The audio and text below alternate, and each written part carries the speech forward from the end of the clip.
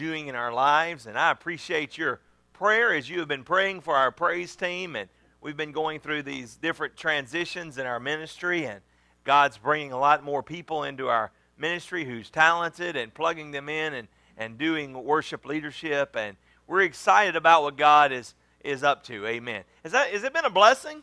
Amen. Let's give the Lord a hand for that. Amen. I'll tell you today, that's nothing short of a miracle from where we started. We're just a few of us. Amen. God's a great God, and He has a great plan. Amen. If you're visiting with us today, it's our joy and our privilege to have you. And man, we have to pray and we have to believe God for the miracle at this church because we don't have the ability to do it in the flesh. And we need God's intervention. Amen. And I'm excited about what He is up to. We have a great God who has a great plan.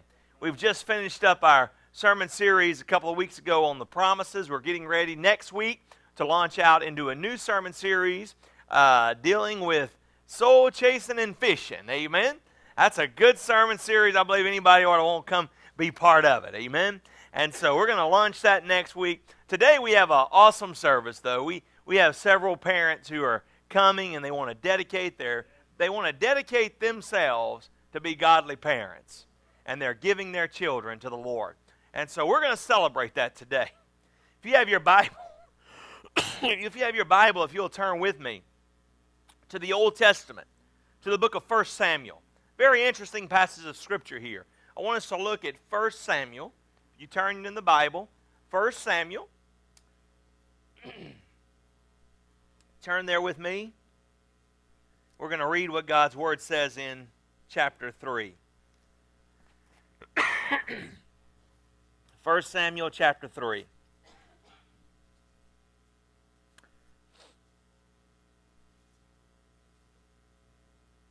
First Samuel. We're going to do 1 Samuel chapter 3. You got a second there, my brother.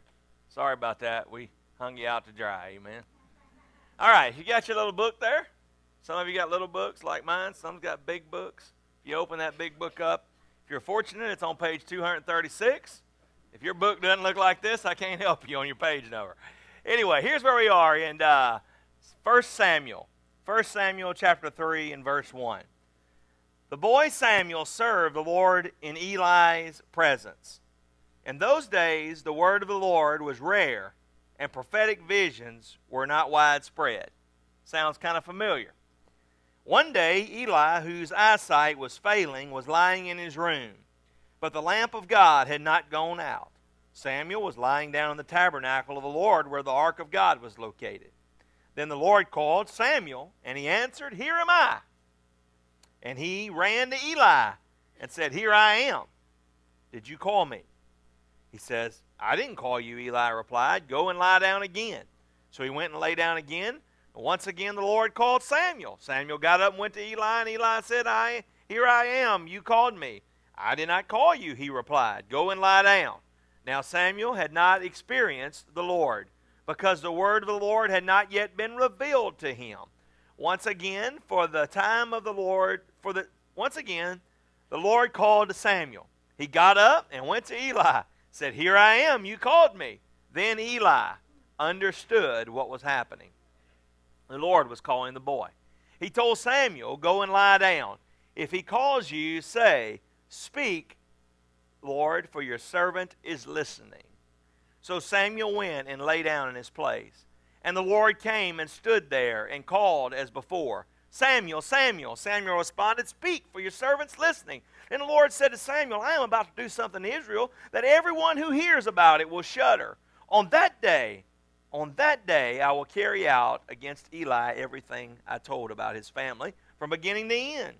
I told him that I am going to judge his family forever because of the iniquity he knows about." Would you underline that in your Bible, the iniquity he knows about?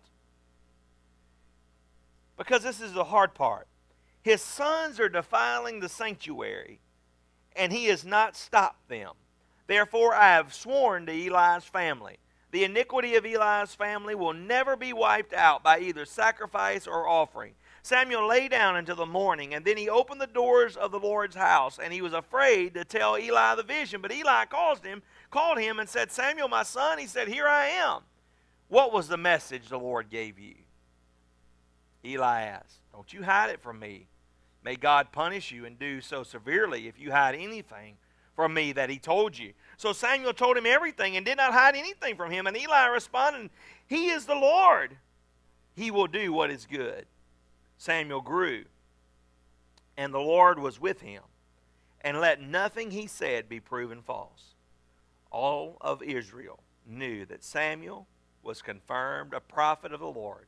And the Lord continued to appear in Shiloh, because there he revealed himself to Samuel, and by his word, and Samuel's words came to all of Israel. A very interesting passage of Scripture, isn't it? And Samuel became the voice of, not only the voice of reason, but he became the voice of God. In the Old Testament, God used prophets. And I've taught you this before. There was a prophet and there was a priest. And Eli was a priest. And a priest would listen to man, and he would take the prayers of man and go to God on behalf of man. However, a prophet was the direct opposite. God would speak to the prophet like he did Samuel and say, you go give Eli a message, and the prophet would go speak to man on behalf of God. Now, God had been dealing with Eli for quite some time. Eli had some sons, and they were knuckleheads, amen, in today's terminology. I mean, they were defiling the temple of God. They were sexually immoral. They were having sex inside the temple. They were doing all these things, and God kept telling Eli, would you go deal with them? Would you go deal with them? Would you go deal with them? You see, it wasn't that Eli did not know about it, but Eli refused to deal with it. Now, we could spend a lot of time talking about why Eli did not deal with them. But that's not the heart of the matter today.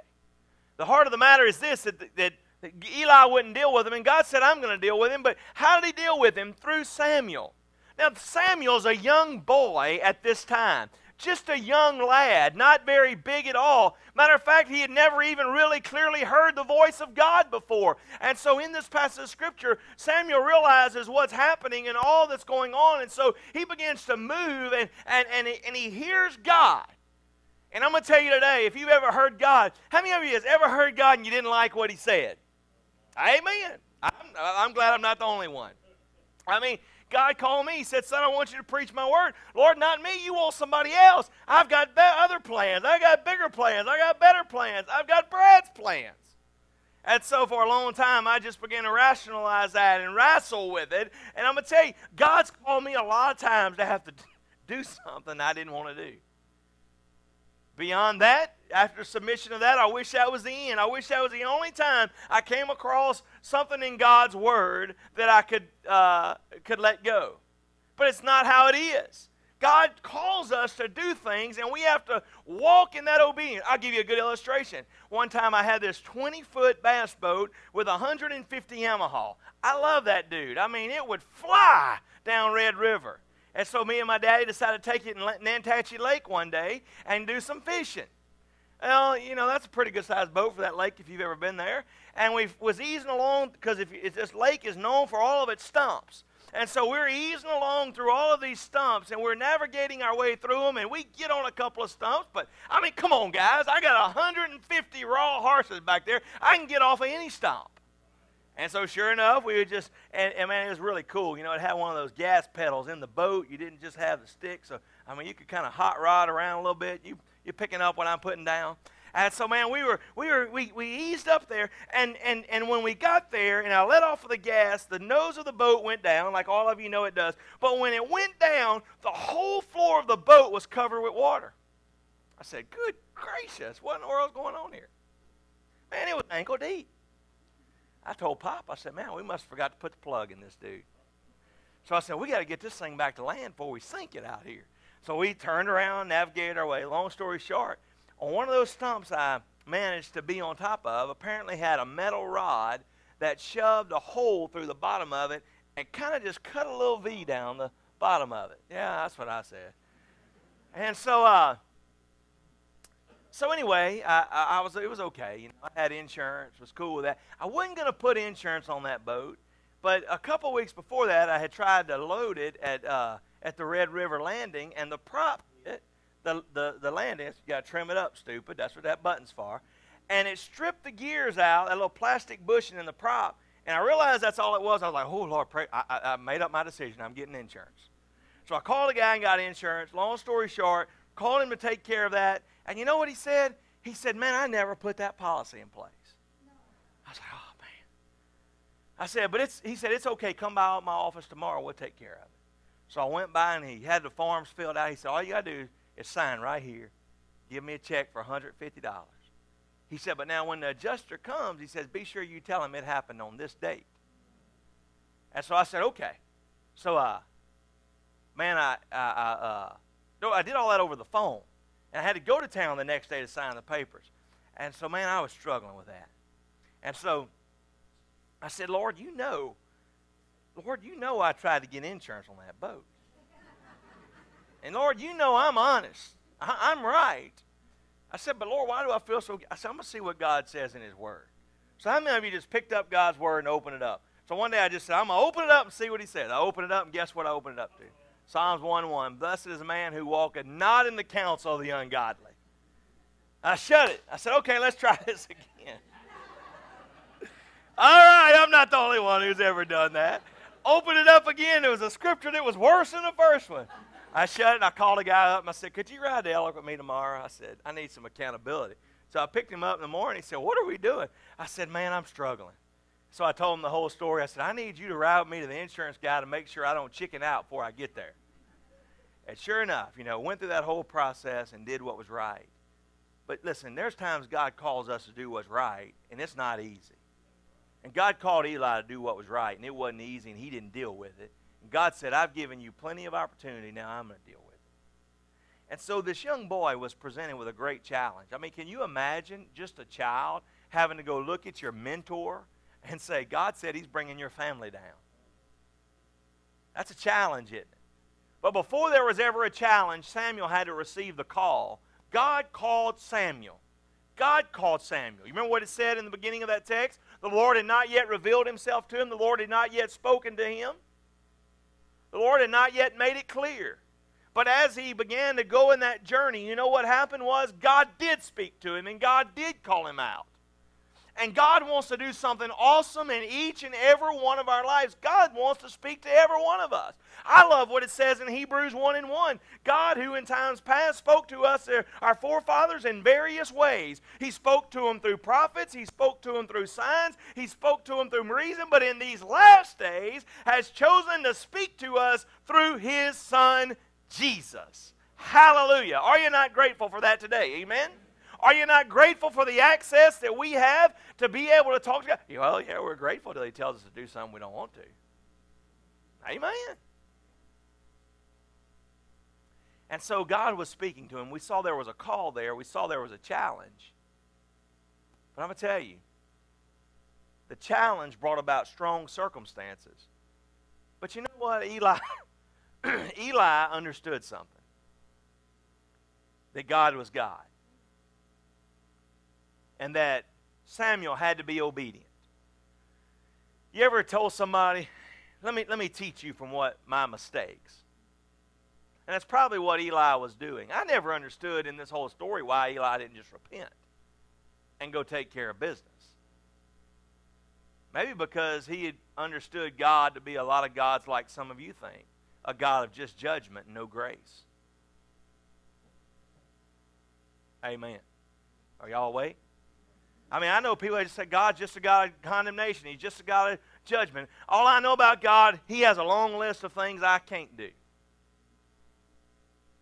I can't do this. I can't do that. I can't do that. And I can't do... Listen, that's not how God is. God has a long list of everything you can do. And it's not that you can't do it. When you're truly born again, you're not going to want to do it. Adrian Rogers said a true believer would rather eat dirt than sin. And it's true.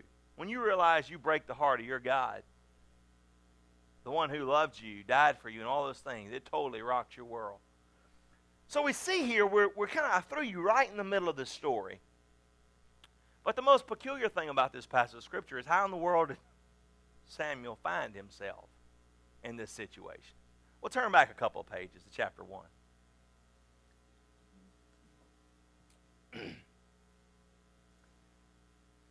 Here's what it says.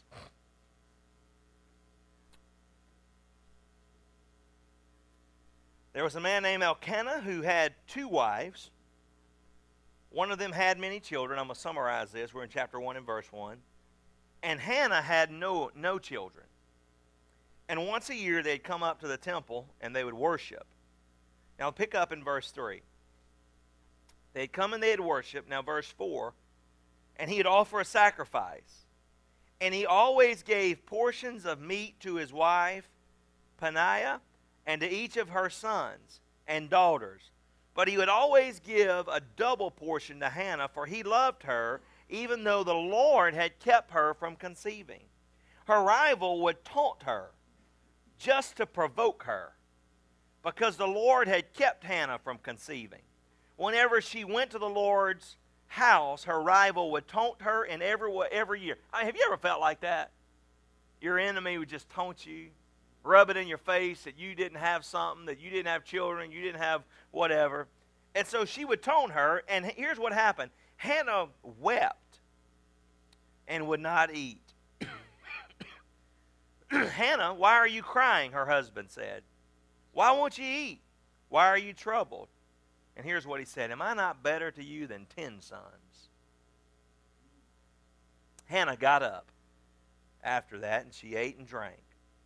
And Eli the priest was sitting on a chair by the doorpost of the Lord's tabernacle.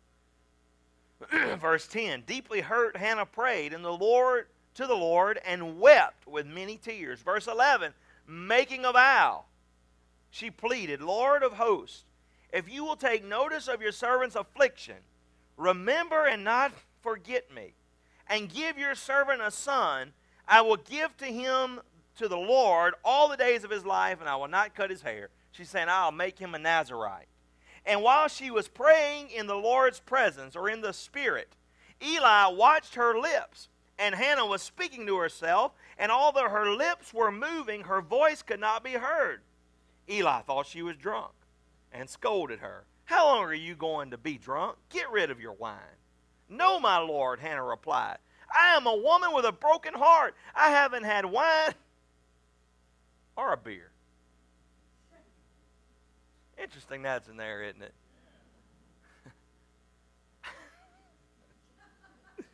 Let me move on. I've been pouring out my heart before the Lord. Don't think of me as a wicked woman. I've been praying from the depths of my anguish and resentment. Eli responded, go in peace, and may the Lord God of Israel grant the petition you requested. May the Lord find favor with you. And so she left, went home, and guess what happened? She had a son, and his name was Samuel. And when she weaned her son, she brought him to the temple of the God and gave him to Eli and said, I'm fulfilling my commitment. I'm fulfilling my obligation. See, Hannah was a lady who was just broken because she didn't have children. She was broken. Matter of fact, she said, I'm broken. I have deep anguish, and I even have resentment. And she was travailing in prayer, weeping and mourning in prayer, and saying, I need God's intervention. I need God to move. I need God to speak to my heart. I need a Holy Ghost power in my life. And she was praying and saying, God, I need you to intervene. There's some of you today that came in here, I believe, that you probably are in the same situation that Hannah is. It may not be over a child that you've never been able to have, but it may be over something else. It may be over a broken marriage. It may be over children who are way out there in left field and in broken relationships and in bondage. And today, you may be burdened down. Here's what I want you to know on the authority of the Word of God. Burdens are lifted at Calvary, and if you could come and lay down at the feet of Jesus and begin to say, oh God, I need you to intervene. Oh God, I need your divine intervention. Lord, I come and I lay my brokenness at your feet. I lay my brokenness at your feet. I lay my burden at your feet. This was a lady who was bound by a burden. I'm here to tell you today that our God is a burden lifter. He is a burden lifter. Matter of fact, here's what his word says in Matthew. Come unto me, all you who are weary and heavy laden, and take my yoke upon you. It's gentle and meek and lowly at heart, and you can find rest for your soul. Come unto me. It's not a suggestion. It's a request. It's a commandment to come and lay your burdens down at my feet. My yoke is easy, and my burdens are light. That's what Hannah did. She took her brokenness, she took her burdens, she laid them at the feet of Jesus, and she experienced the blessing. Now I'm going to tell you, Samuel is a great man. You may not be much of a Bible reader, but now if you want to read a good novel that's nonfiction, just read 1st and 2nd Samuel together. It's one of the best reads that you'll ever read. And you'll read that Samuel was a great man of God. Samuel was a man who feared God, who loved God. Samuel was one of the last Old Testament prophets in the religion, the prophets that led Israel. And if you look at that, you can begin to see what God was doing and how God was speaking and how God was moving through Samuel's life. But where did it start? Well, I believe, like Jeremiah says, that God knew us in the womb.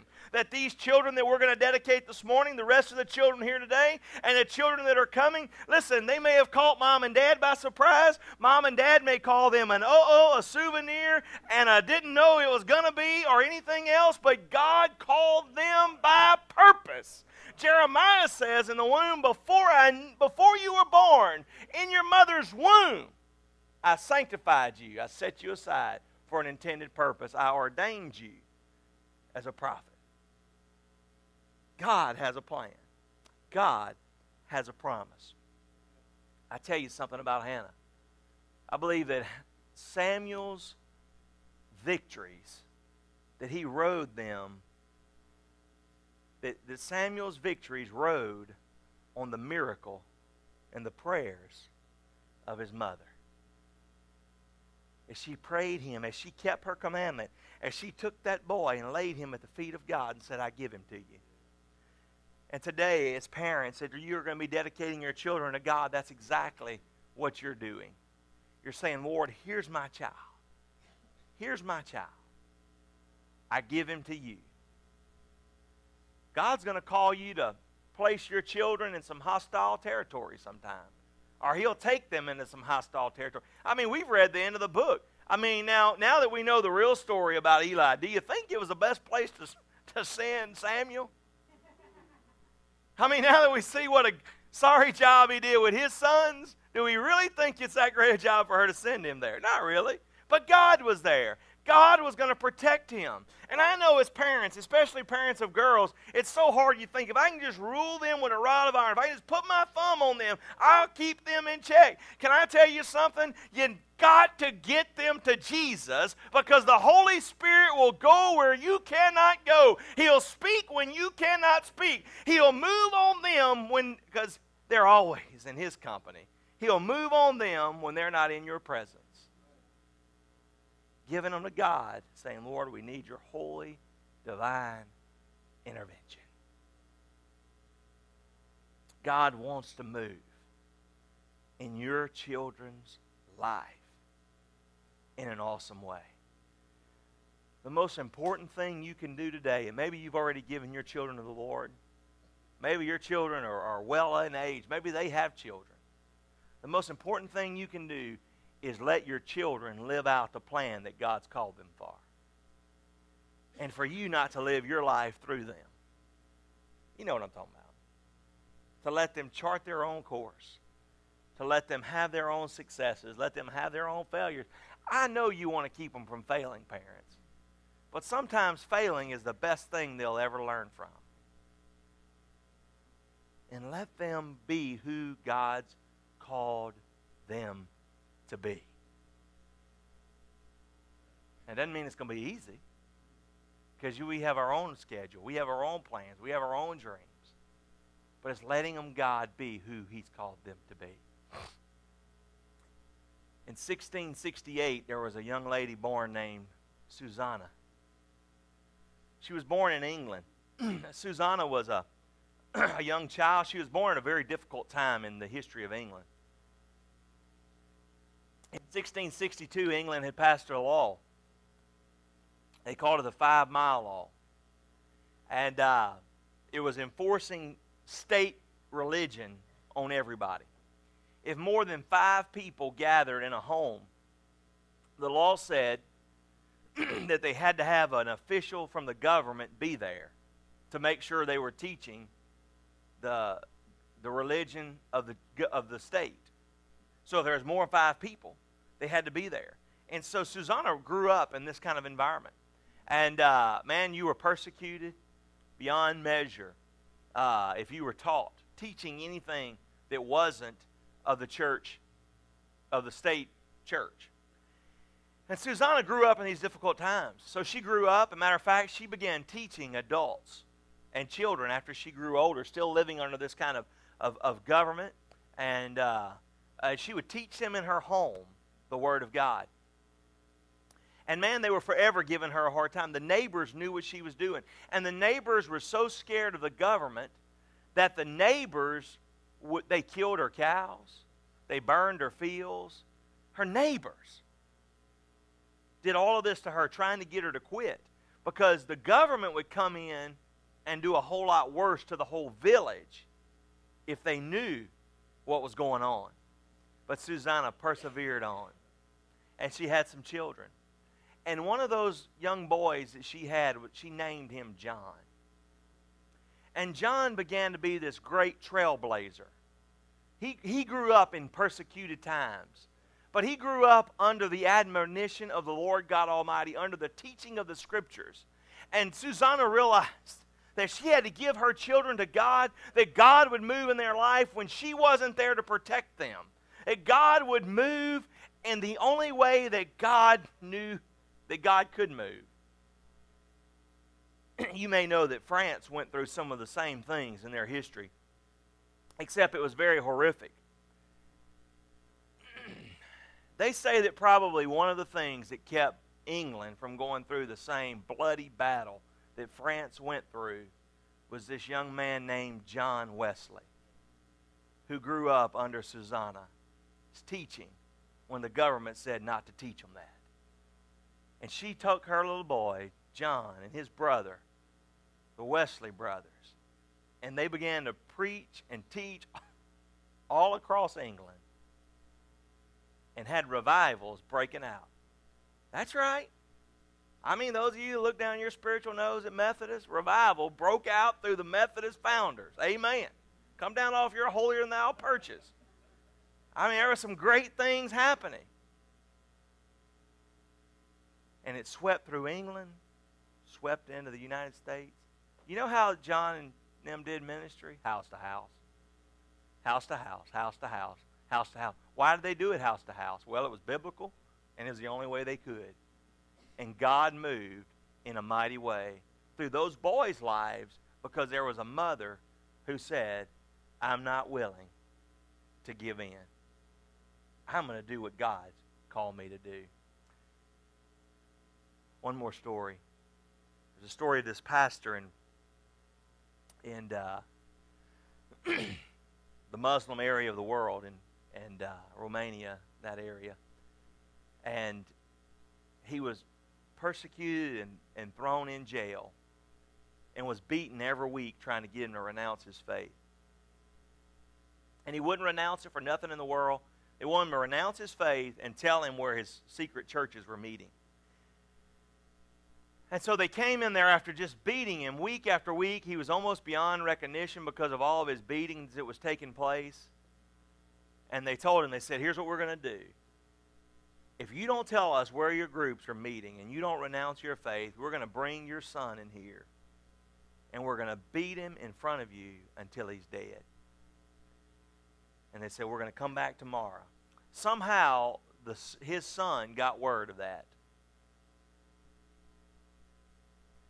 And he went to the prison that next morning. And he said, Daddy, don't you give in. Daddy, don't you tell them where they are. Don't make me be embarrassed that you caved under pressure. Daddy, you don't worry about me. I'll be all right. How could that happen? It didn't happen overnight. It happened because probably when that boy was just an infant, just a child, they began to pour into them, began to ask God to move in that boy's life and move in a special way. Parents, that's what it's all about. It's about giving your children to the Lord, saying, God, I need you to move. I need you to move in their life. It's not about giving them everything the world has. It's about giving them what the world doesn't have. The most important thing is not what you leave to your children, but what you leave in your children. They'll go through your inheritance pretty quick, believe me. We can spend some money. So quit worrying about how much you're going to leave to them and worry about what you're going to leave in them.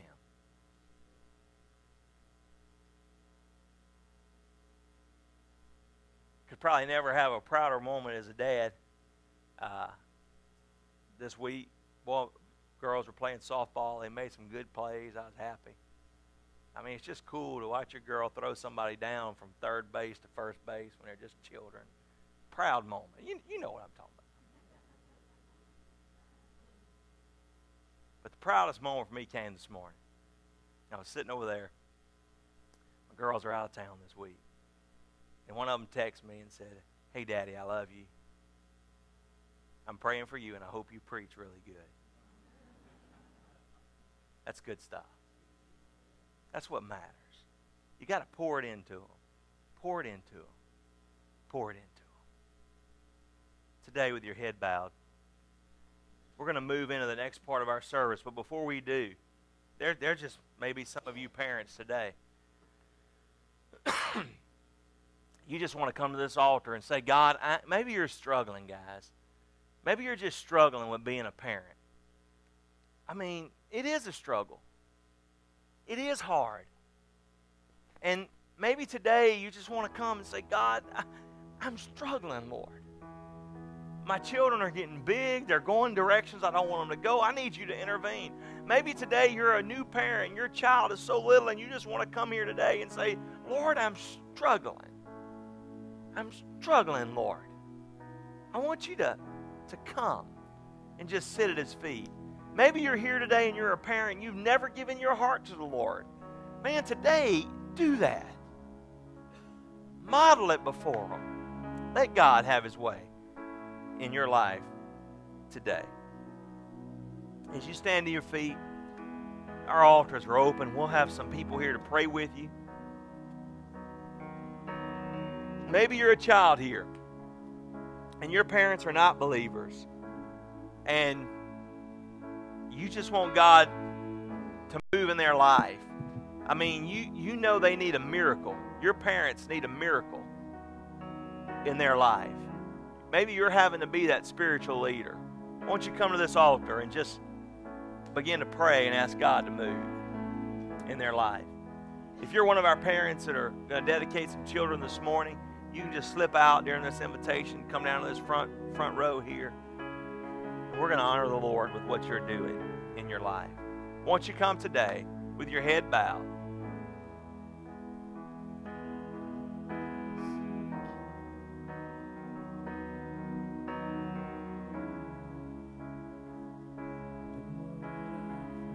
Won't you come? Won't you come?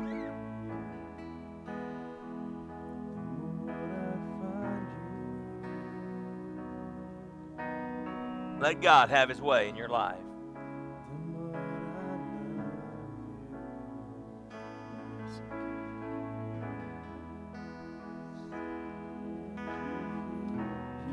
Won't you come today?